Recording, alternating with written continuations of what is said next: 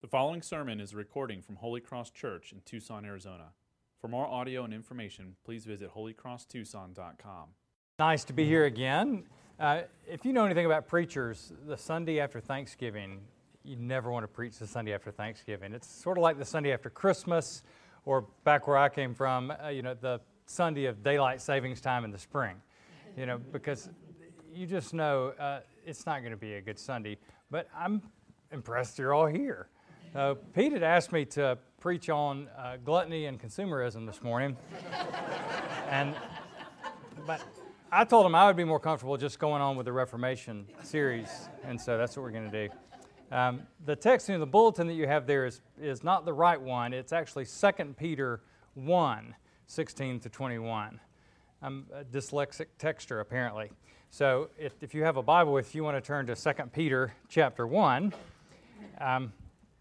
and then let me ask you this question. Who has the authority to tell you what to believe? Who has veto power over your opinions about God and faith and life and ethics? It was a rhetorical question. So that's right. But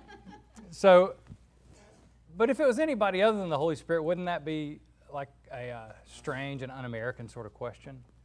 Nobody tells me what to think. Nobody tells me what my opinion should be.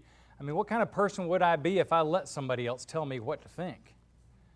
I'd be a fool if I did that. And everything in us, from our breathing or the water we drink or the air we breathe or something, tells us that you have to be a critical thinker, make up your own mind, follow your own heart, and your opinions, especially about big questions in life, are completely up to you.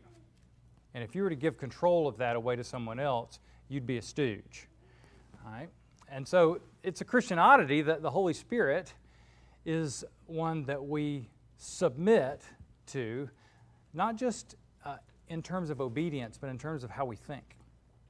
Like what my opinions are about God, what my opinions are about ethics and morals, I am submitting to someone else with whom I may and probably will disagree a fair amount of the time. And I'm going to say, when I disagree with this other person, I'm going to assume I'm wrong and defer.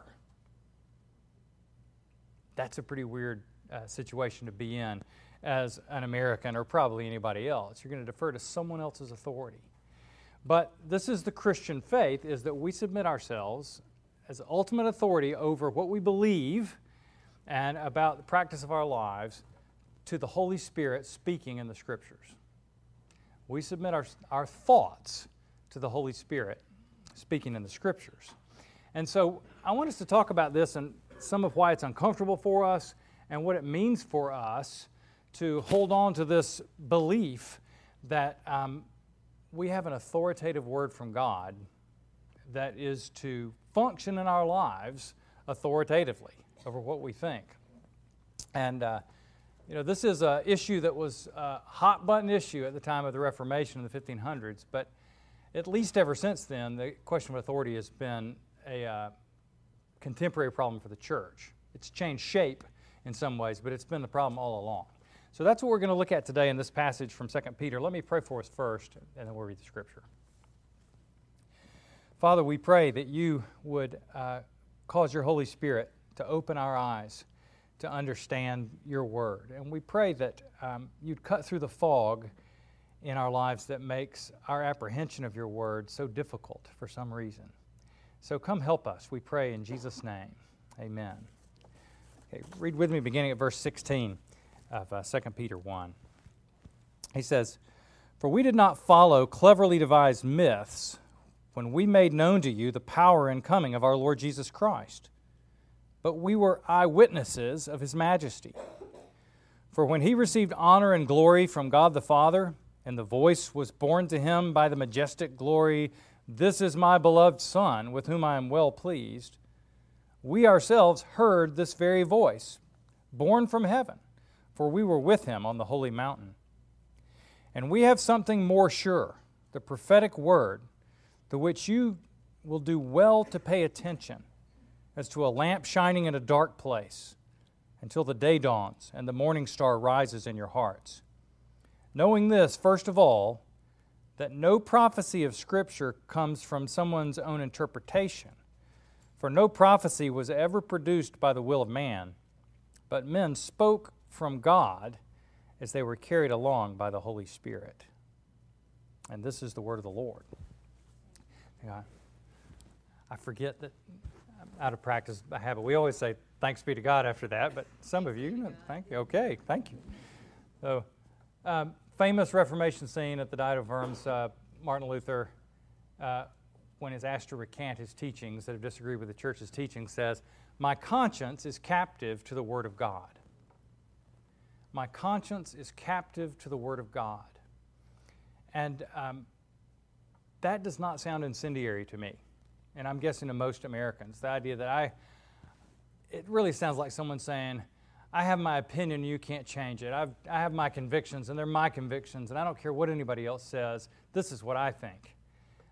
He's not saying that exactly, but he does get in big trouble for saying my conscience is captive to the Word of God, because in saying that, he's saying I'm going against the official teaching of the church. I'm going against the official teaching of the church. Can you imagine ever going against the official teaching of the church? Of course you can. The idea that you would go against the official teaching of the church has got to be the smallest deal ever for an American. Even Roman Catholics who live in the United States go against the teaching of the church willy-nilly all the time, whether they should or not. Right? It's the most common thing in the world for us to think, I believe what I believe. My church believes this, I believe some of that, I believe this. I've chosen from the cafeteria the things I like, and those are my opinions, right? And my church happens to teach this. I happen to go to a church that agrees with a lot of what I think, but ain't that America, right? I mean, going against the teaching of the church is no big deal. But it is a big deal, actually. And the church in the Middle Ages was very nervous about Luther and his cohorts because what he's saying opens the door to a lot of problems, a Pandora's box of issues that will come up if you go against the teaching of the church. Because, not because the church in the Middle Ages had a low view of the Bible and didn't think it was really from God. They believe the same thing about the Bible that we do. But they realized that unless there's someone in charge who is reliable, what they call the magisterium, the official teaching and interpretation of the church, unless there's some kind of controlling influence there, then you'll have 1,000 or 1,000,000 magisterii, I guess, of people who say that they are the official arbiters of what the Bible really says and what we really ought to believe from reading it. And that if you have that, the church is going to break apart into 1,000,000 pieces. And every idiot with a verse is going to have his own church, right? And even though there are authority dangers with monopoly power over interpretation of the Bible, if you just let everybody interpret it on their own, you're still going to have authority problems because, every charismatic personality will be able to gather people around him and his interpretation of the Bible. You'll ruin the church and the faith if you just let everybody go off willy-nilly and interpret the Bible on their own.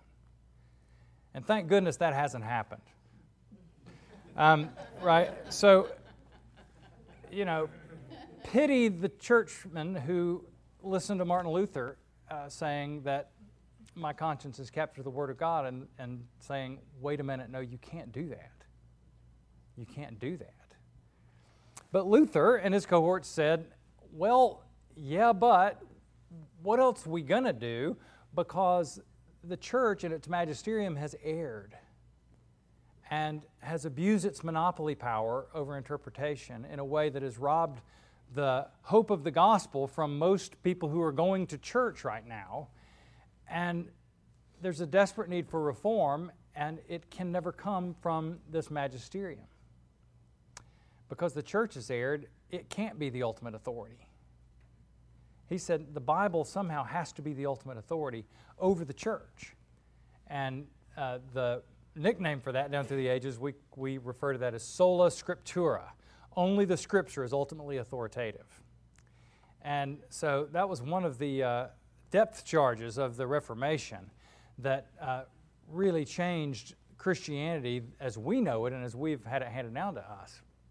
It was a view that caused Luther and others at the time of the Reformation to translate the Bible into the vernacular, into our language, which was a massive giveaway of power.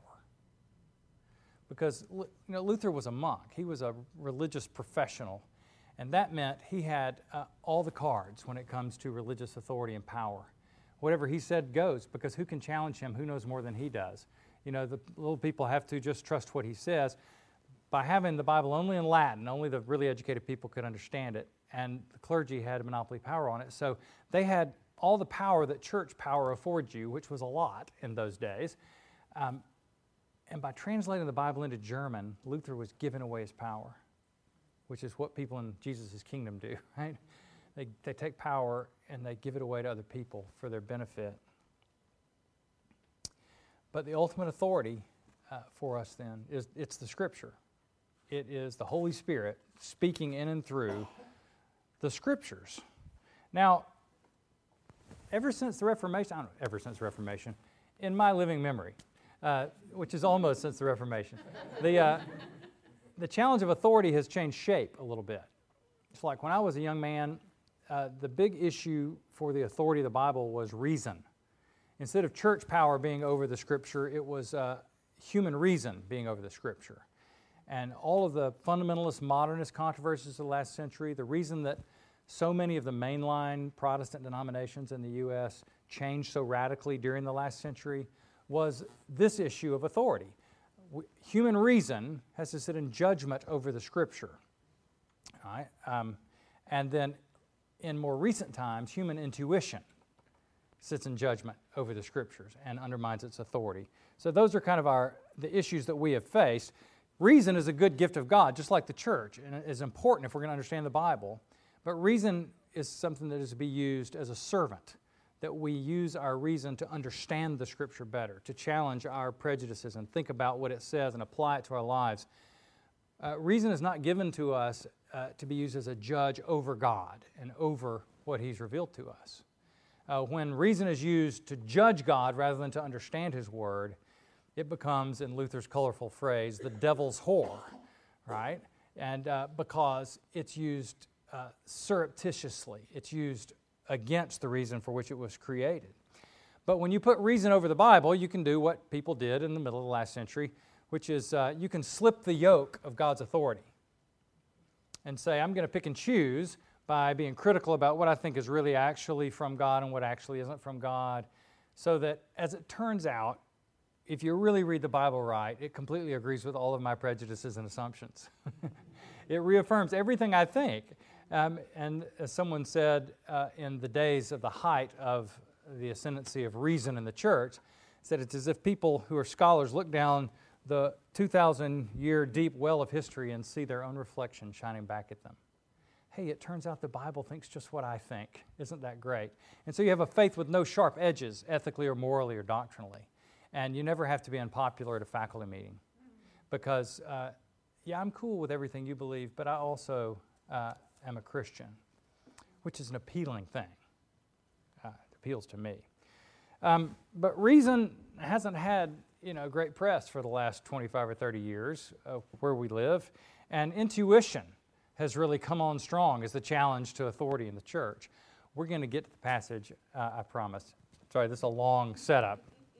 But intuition, where we say, you know what, I don't have to quibble with whether the Scripture is true or not.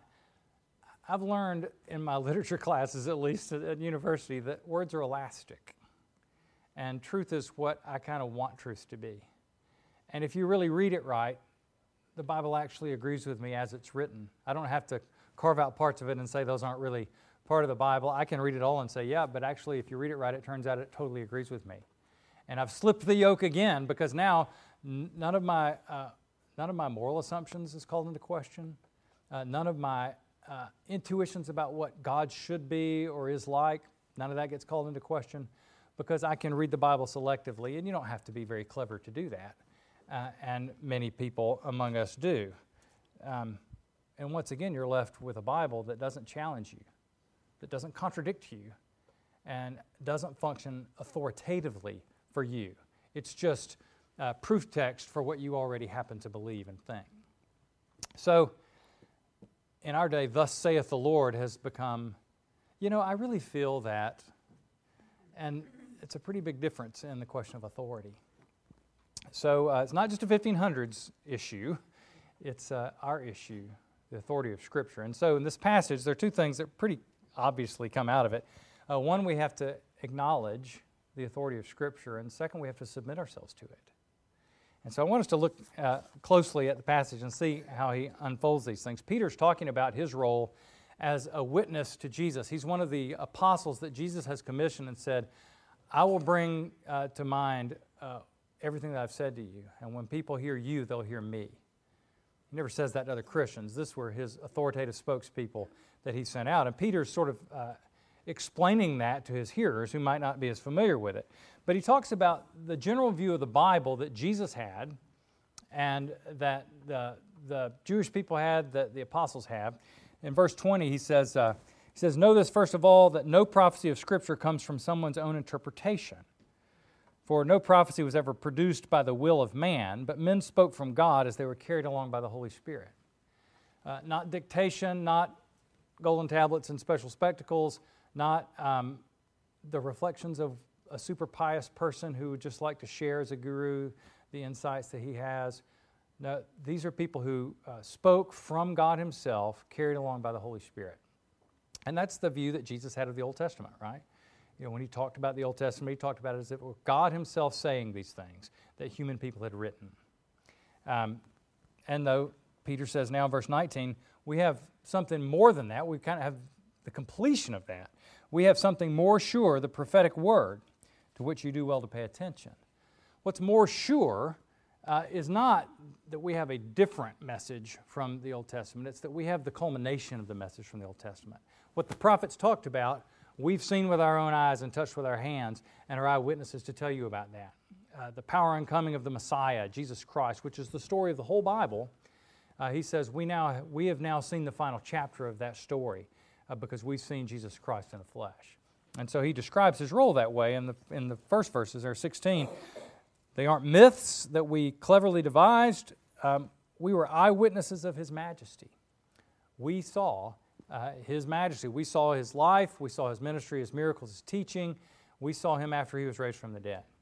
So you remember when Judas bailed at the end and they had to replace him as one of the 12. What was the criteria for the other, for number 13?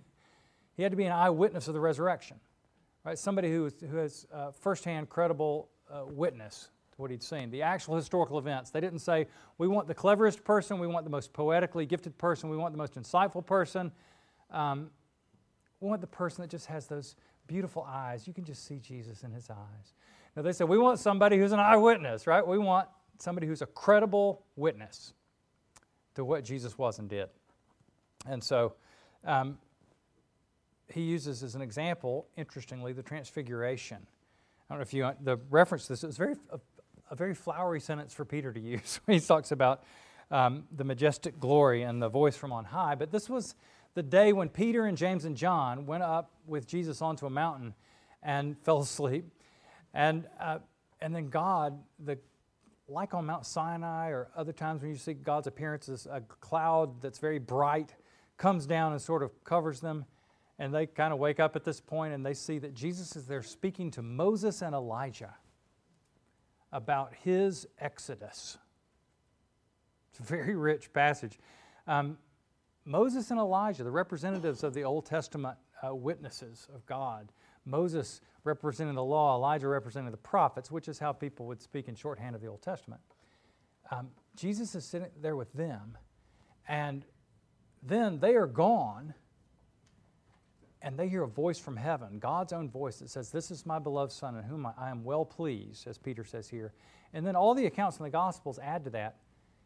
The voice from heaven says, "Listen to him. Listen to him." And they looked and they saw Jesus alone. The idea being that Moses and Elijah's message is culminated in Jesus, and he's the ultimate revelation from God. Listen to him. This is my Son speaking for me. And now listen to his eyewitnesses that he's authorized to speak in his behalf. So this is Peter's idea, which is the consistent biblical idea of what Scripture is.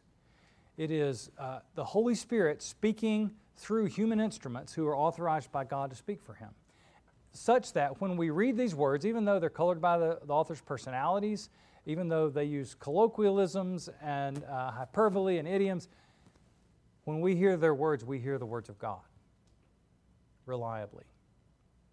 With all the limitations of language, God is able to speak to us understandably in our language. And we have this in the Scripture. All right? And that's our idea. Because the Scriptures are from God, therefore they're authoritative, because we have what He says here. And that means that you have a Bible that can, does, and should contradict you pretty often. Like your prejudices and assumptions should be irritatingly challenged when you read the Bible. You should bristle pretty often when you read the Bible and say, I don't believe that. I don't think that's right. And if you're not reading it that way, you're probably not a good reader, right? Or you're probably not an unbiased reader.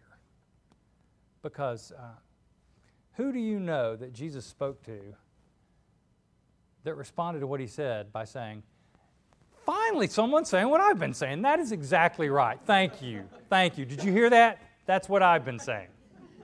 Right? Everyone said, you're crazy. You're demon-possessed. You're evil. That can't be right. You can't be serious. Everybody, His disciples constantly responded to what He said that way. Well, if that's true, nobody can be saved, right? You'll never wash my feet. You'll never go to the cross. Not while I'm here. I'll die for you. I mean, and Peter was the boldest and had the least impulse control of any of the disciples. So he was always doing that. So the idea that you're going to be contradicted by the Bible is very familiar to him. Right? So is that happening for you? Like, do you have things where you say, "Wow, I wouldn't have written it up that way if it had been me." That's how I thought about it. I have a bunch of things like that where I think, I guess I'm wrong, but I don't feel wrong. But there's an authority. This is God's Holy Spirit speaking through in His Word. And part of that is why the church does still matter. Because we're shot through with these biases, we do need the church to help us read the Bible well. You know? Do you think it's wise or safe to ignore 20 centuries of the Holy Spirit's work amongst the people of God, teaching them the Scriptures? Like you've got nothing to learn from what the Holy Spirit's done and what brilliant Christians have done for 20 centuries across times and continents. You got nothing to learn from that? You probably do, right? And even if you have a situation like you have, where you have a almost an unprecedentedly educated clergy. I mean, so few Christians in the world have ever had someone who knows half of what Pete Rehrman knows as their pastor, right? And not only does he have access to that training, he's unusually bright, right? So, I mean, and yet Pete thinks it's important for him to submit himself to a presbytery, right, which is a group of churches in Arizona who exercise an oversight authority over his teaching. Right? And he does that because he's got sense enough to do that. And he knows, as bright and well-educated as he is, and as good as his sentiments are, and as nice as he is, that he's prone to every bit of abuse of power and biased reading of the Scriptures as anybody else.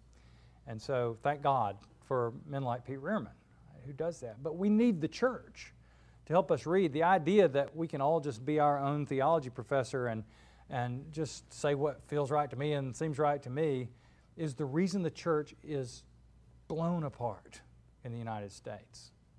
It's the reason that when the Scriptures say false prophets have gone out into the world, you think they never imagined what we've experienced in the United States in the church. So the church still matters very much. Reason still matters very much. The Bible's not the easiest book in the world to understand. Plus, you're trying to do a translation of language and culture from a long time ago. And you need to be smarter And you need really smart people around you who can help you understand the Bible, because it's clear in the most important ways, but it's hard. And I think if you've ever tried to read through the Bible, you find yourself foundering at places thinking, I'm not sure how well I'm doing with this. I need reason so I can grow in my understanding of the Scripture and grow in my application of the Scripture. I need to ask questions that I have about its reliability and about what it means. And I'm sure Pete could give you lots of books and talks and conversation about the questions that you have, and it's totally appropriate to ask those questions. It's one of the fruits of the Reformation is we don't just say, the church says that so I believe it, meaning I don't have to think about it and I don't want to think about it. We're told, no, you have to think about it, you need to think about it, and you need to be deferential to the church. But like the people in Berea and Acts, you search the Scriptures to see if what you're being taught is true. And that's one of the fruits we have from the Reformation. So you still need reason. You still need your intuition too, because sometimes your intuition will just cause a goofy flag to go up in your head. You're thinking, wow, the conclusion I'm drawing from this sounds bizarre and unreasonable.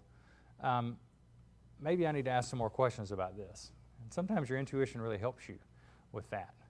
Sometimes you'll listen to somebody and you'll think, I'm not sure I could give you an essay about everything they said and why it was wrong, but they give me the creeps, and so I'm going to check this out further. Intuition's a nice gift from God. So it's not unimportant, but the ultimate authority has to be the Scripture. Maybe you figured out that point already. So if you told Luther, though, like 600 years hence, 500 years hence, you're going to have people who have the Bible in their language, and I mean really in their language, like on an 8th grade level in their language, and multiple versions of it that are really pretty well translated. And they're going to have study notes at the bottom that explain everything really accurately and well. I mean, the study Bibles we have are wonderful. And they're going to have access to all kind of podcasts, to wonderful preaching. They're going to have access to all of your books, cheap, in their language. And all your sermons, they can read anytime they want. I've got a bunch of Luther sermons at my house. And man, I mean, the Word of God is going to be accessible like nobody ever imagined. The ministers are going to be trained in it to understand it. It's going to be unreal. He would have said, well, I guess Jesus will come back immediately then, because that's perfect. I mean, if that happened, the church would be blowing and going. The people would be so deep in their understanding of the Scriptures, so godly, so persuasive with their friends who are outside the faith. That would be awesome. And is that what happens when we have this access? Like the opposite of that happens. We're more superficial in our understanding of the Scripture than a lot of the people who didn't know Latin and only heard it preached in Latin. The American church is unbelievably immature in the Scriptures. How in the world does that happen? Even the churches like this one that have a really high view of the Bible as being actually from God.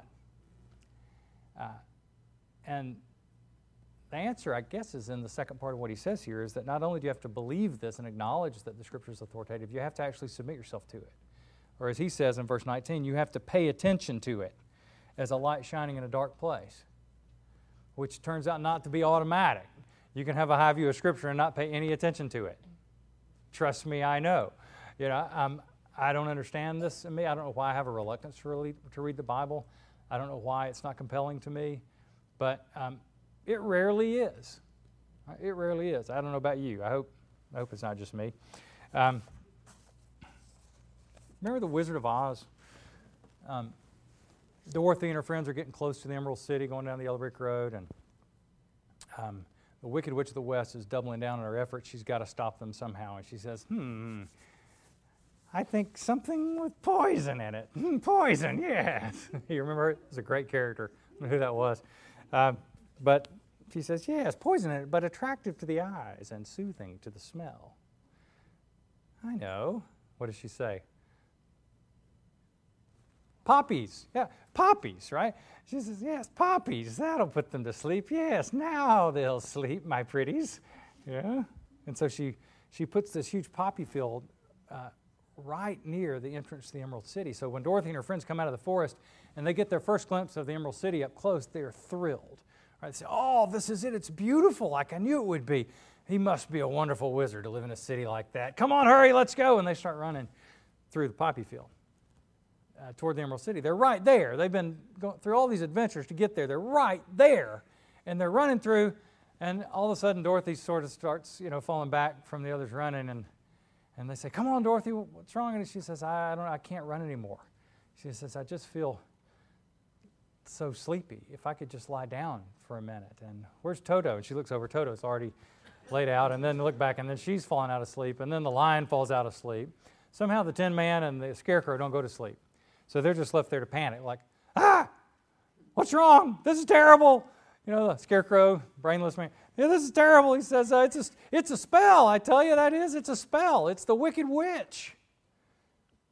"Help, help, help." And the Tin Man says, "There's no use crying. No one will hear us." And then he starts yelling, "Help, help," too. And it's a spell. It's the Wicked Witch. And then Glinda, the good witch from Disney Heaven, kind of fades into the screen and looks down and comes to the rescue. Do you remember how she rescued them? You people need to watch your Wizard of Oz again. She sends snow. Yes, she sends snow that wakes them up from the poppy field. And the Wicked Witch says, "Curses, curses. Someone always helps that girl." Right? So, art needs no justification. The story's good on its own. But the point is that we live in a poppy field. In view of the Emerald City, we're this far down. The word of the prophet's more certain. Here we are. There it is. And if we could just lie down and sleep a little bit, it'd be fine.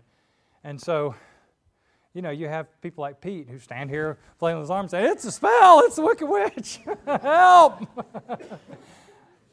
Because you need someone to do that, right? You need someone to do that.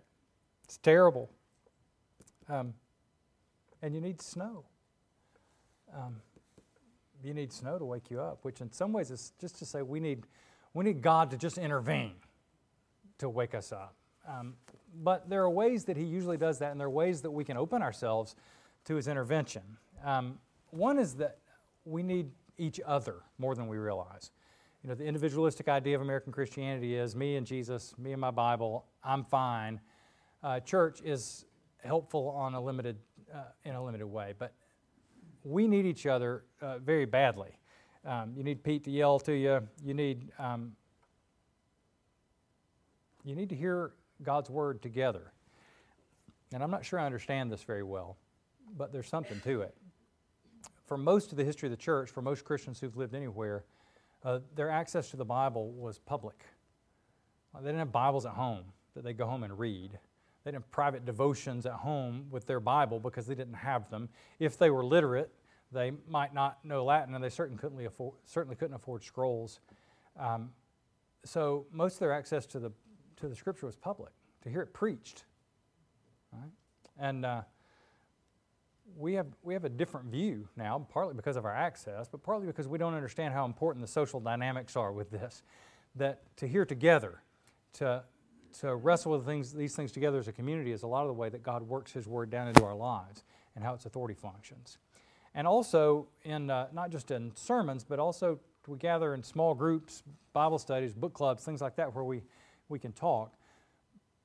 Because it's really hard to talk about the Bible in normal conversation, even when you're with other Christians. You're either going to sound like pompous, like a know-it-all, or you're going to sound like a jerk who's over-spiritualizing everything, who Jesus jukes everything. Who's watching the game, they say it's 3rd down and 16 to go, and you say, John 3:16 says,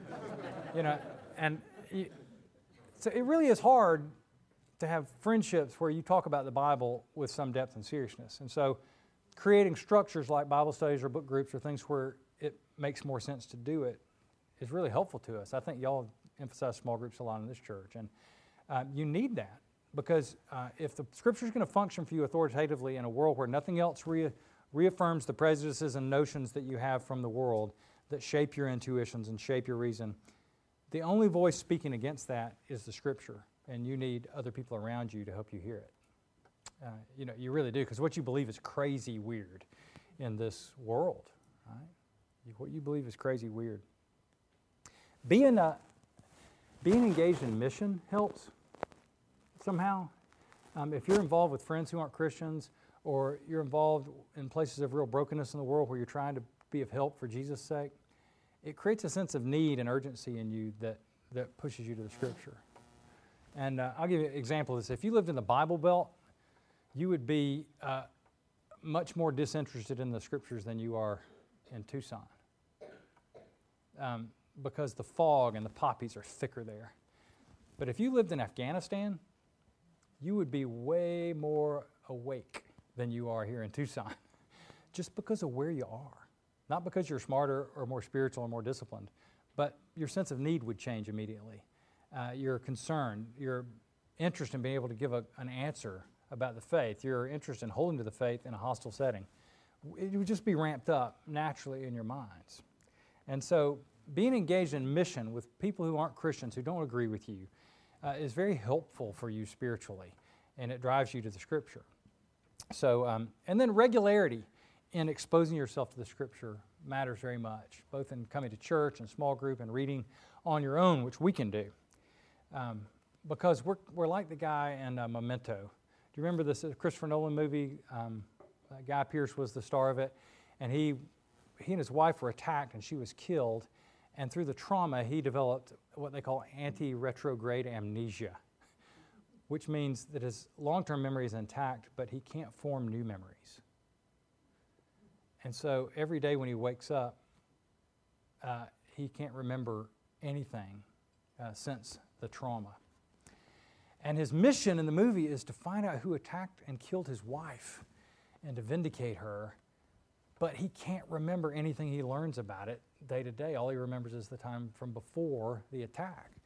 And so he starts taking Polaroids of important events, and he starts writing on his body with tattoos and Sharpies information that he's going to need to remember, and writing notes to himself so that when he wakes up in the morning and can't remember anything, he's represented with this information, and so he's able to make some small progress each day because he does that.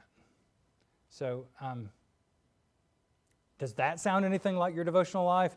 Like you orient yourself to the world in terms of God's Word. It speaks authoritatively in your life. Its vision of what's true is in your head, but then you wake up and all of a sudden the world seems normal again. You're not in a dark place where you need a light anymore. You're in a good place, and your reason is trustworthy, and God seems to be in His heaven, and all's right with the world, and your assumptions are probably pretty good, and everything the advertisers say seems normal, and everything you're doing, like everybody else, just seems like you're one more person in the crowd. And if you go to the mirror, though, and you've gotten tolle lege written backwards on your forehead, this is a metaphor, don't do that. Take up and read, and it's backwards, so you see it in the mirror and you think, oh yeah, wait a minute, there's something I'm supposed to remember. This place isn't right. And then you go to the Scripture, right, to reorient yourself to say, oh, wait a minute, this world is broken, and the kingdom isn't here, but it's coming. Jesus is reigning with all authority in heaven and on earth now to set this world back right side up, but it's not right side up. And I'm a sleeper agent here in His kingdom, and the kingdom is the ultimate reality, and what He says is true, and what the advertisers are saying is not true. And my assumptions are not true. Oh yeah, I remember. This is actually the way things are. The kingdom's real. God's grace is real. I really live, my guilty conscience is lying to me, right? Just like my self-righteous justifying brain is lying to me. And Jesus is real, and He has really come to my rescue and forgiven me and brought me into His family. And now I'm on a pilgrimage to the Emerald City, as it were. And oh yeah, but I forgot every bit of that while I was asleep. Right? So I have to write it down somewhere and see it. And surely there's some sense in which the Scriptures function that way for us, right?